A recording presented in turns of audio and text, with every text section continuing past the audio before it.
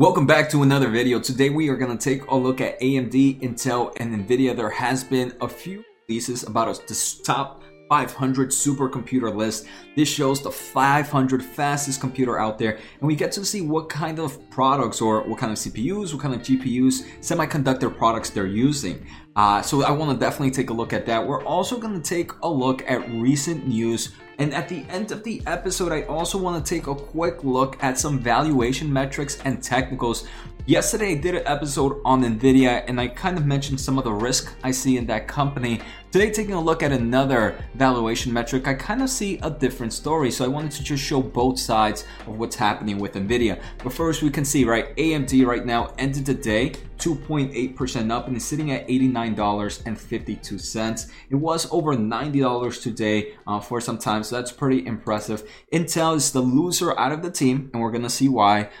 Just for today, right? I'm not sure if it's the loser forever, but it's the loser today, down 1.5%, sitting at $56.70 right now at closing. And then we have Nvidia. Nvidia finally, I mean, it's crazy. It closed at over $800. I don't know why I'm saying finally. It's not like it's been forever since this stock hasn't really moved, but it's been moving.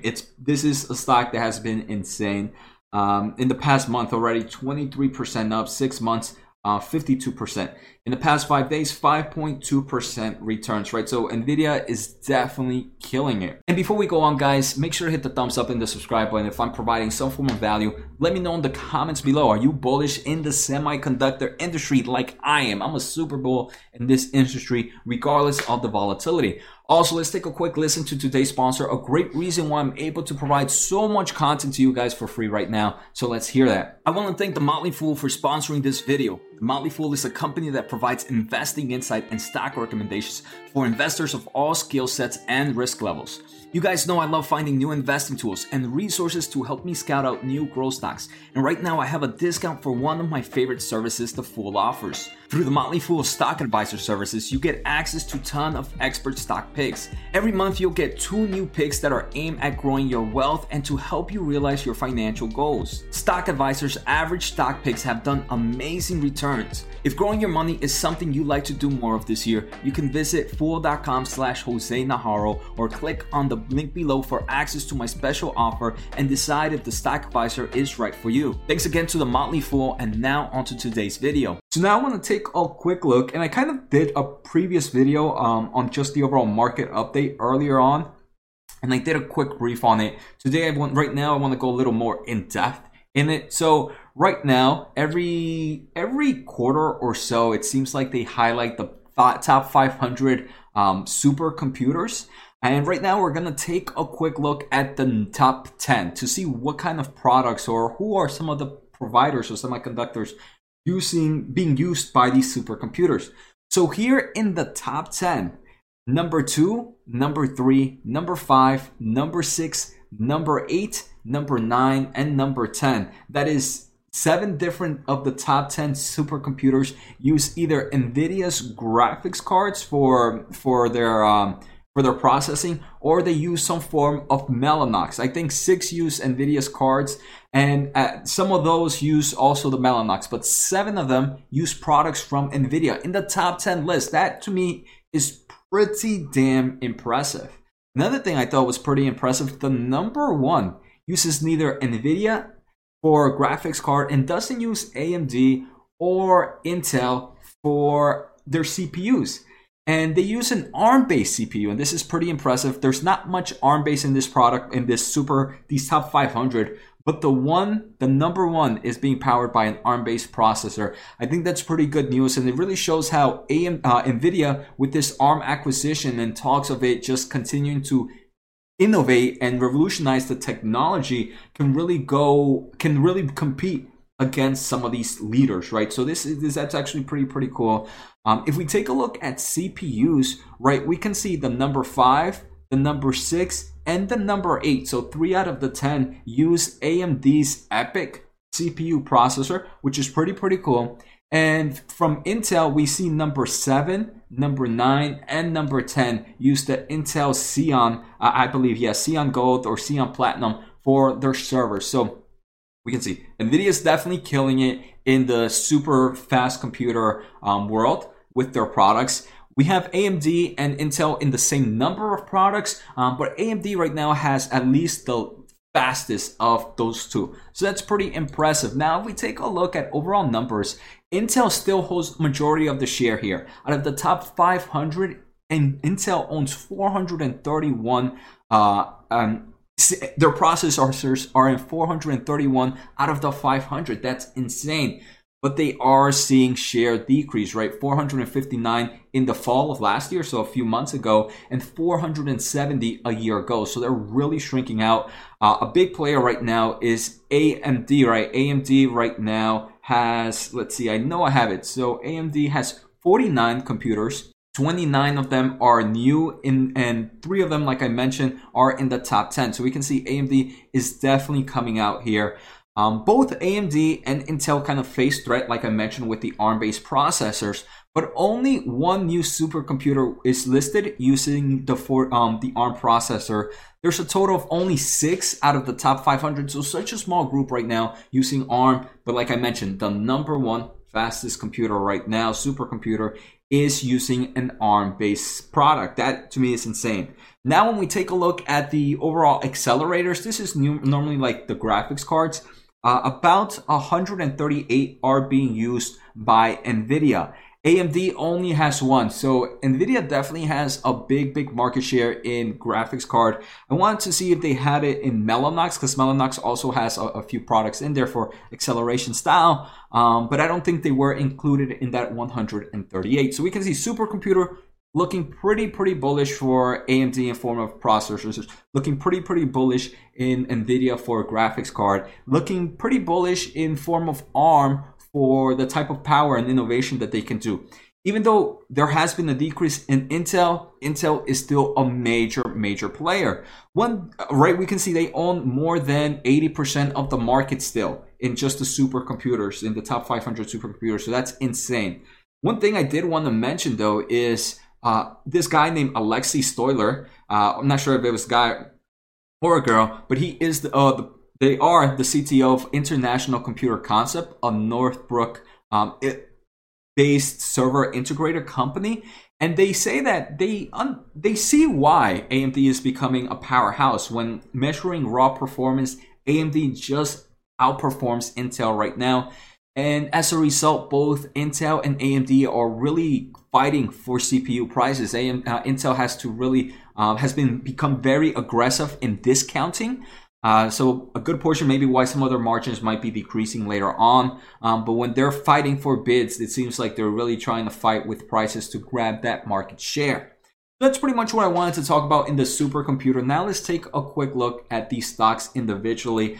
Today we saw Intel was down. The major reason is Intel did have a delay on one of their server CPUs.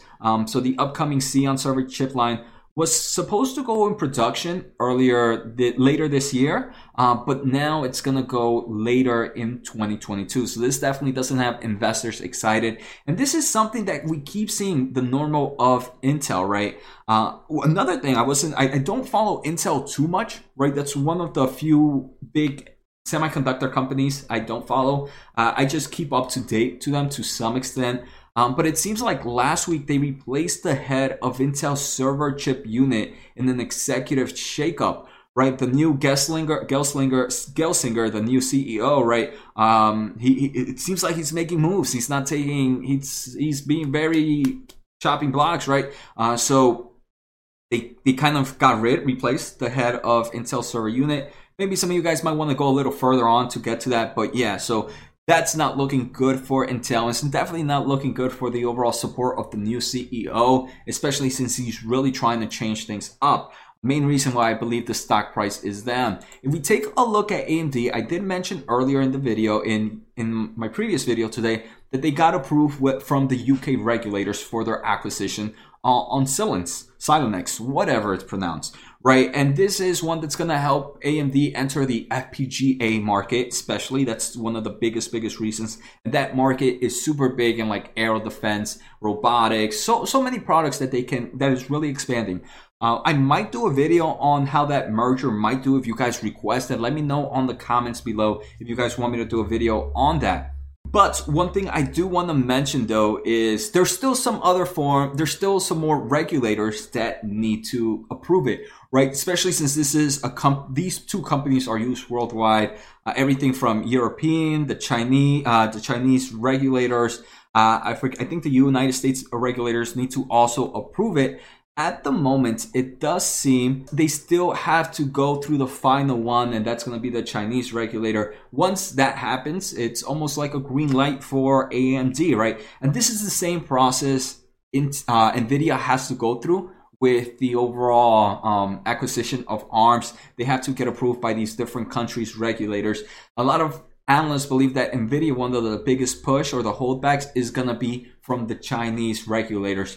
So that's something that's going to be holding back the stock. But regardless, next, let's take a look at NVIDIA. The most recent thing is NVIDIA's takeover for ARM gets support from other semiconductor industries, and I do believe this is the main reason the stock price has really been trending on a positive note, right? At the end of the day, this isn't a yes from regulators. No matter how many chip conductors kind of like support this, regulators can still just kind of go, hey, this is not going to work. So NVIDIA still has a good way before this acquisition is even approved. Now, if we take a quick look at technicals for you guys, we can see, right, I want to take a look at SMH, just the overall ETF in the semiconductor industry. We can see it broke out of new highs and it's kind of broken out of this trend, which is pretty impressive for sure. I wonder if this is just going to be a short breakout and we pull back down, or are we just now getting for a new leg in the semiconductor industry? If we take a look, right, AMD is a bit overextended right now, but still hasn't broken new highs. I do want to say that overextension just increases the risk of a pullback. Intel is probably the only one out of the three we're going to see that is not overextended. It's sitting near its moving averages. I do believe a good portion of the risk has been eliminated, but remember, there is a reason why the stock price is down. If we take a look at NVIDIA, I mentioned in yesterday's episode, I do believe there is higher risk of a pullback. I am nowhere near trying to time the market. I know so many people were telling me on my comments yesterday, Jose, you got to sell NVIDIA, Jose, blah, blah, blah. If I do that, I have to pay taxes. I mean, you don't know how much the rally up is going to go. You don't know if there is even a pullback. And for me, I'm a long-term investor. So long-term investors, I stick to what I know, and that's, hey, right now, NVIDIA could continue to go up. If it does, amazing for my portfolio. If it doesn't, that's okay. That's what I'm here for. I'm here for the volatility. It's what happens to my account. But now I want to take a look at these two charts, and we're going to take a look at valuation metrics. So I want to take a look at price to sales ratio. And if looking at Intel, right, it's the slowest out of all of them. And we can see it's definitely seen quite a pullback, and it's cheaper than it's been in most of its past year since January of 2020. It's actually cheaper than pre-COVID. So that's something to keep an eye out. Remember, there's a reason for. If we take a look at AMD hasn't really, even though it's kind of moving up now, it hasn't really moved much since, I want to say, August of 2020. It's been pretty quiet. And that's why I believe AMD might become a nice runner in the next few months. NVIDIA is one that has not stopped running. We can see that overextension. It's at new levels. So when I first looked at this, I was like, man, NVIDIA is really like, it's just teasing us. It's teasing for that pullback.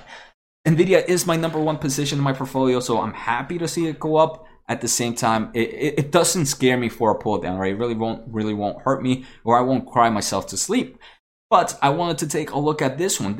Now I'm taking a look at EV to EBITDA valuations. And this one seems pretty interesting. If we take a look at Intel, it looks very similar to its price to sales ratio, right? Analysts don't expect much more from Intel at the moment. So it's kind of sitting where it's normally at. If we take a look at AMD, it's sitting at levels cheaper or around pre-COVID. So this to me is pretty impressive, right? So it shows me that, hey, AMD it's looking at prime time. If we take a look at NVIDIA is definitely running up, but we can see it's actually cheaper than it was in around September, maybe even August of 2020. So remember, this is why looking at different valuation metrics can just kind of paint a different picture. So it's just something I want to show you guys. And that's it for today's episode, guys. I hope you enjoyed it. I really enjoyed talking about the semiconductor industry. Make sure to hit the thumbs up, guys. See you next time, and peace out.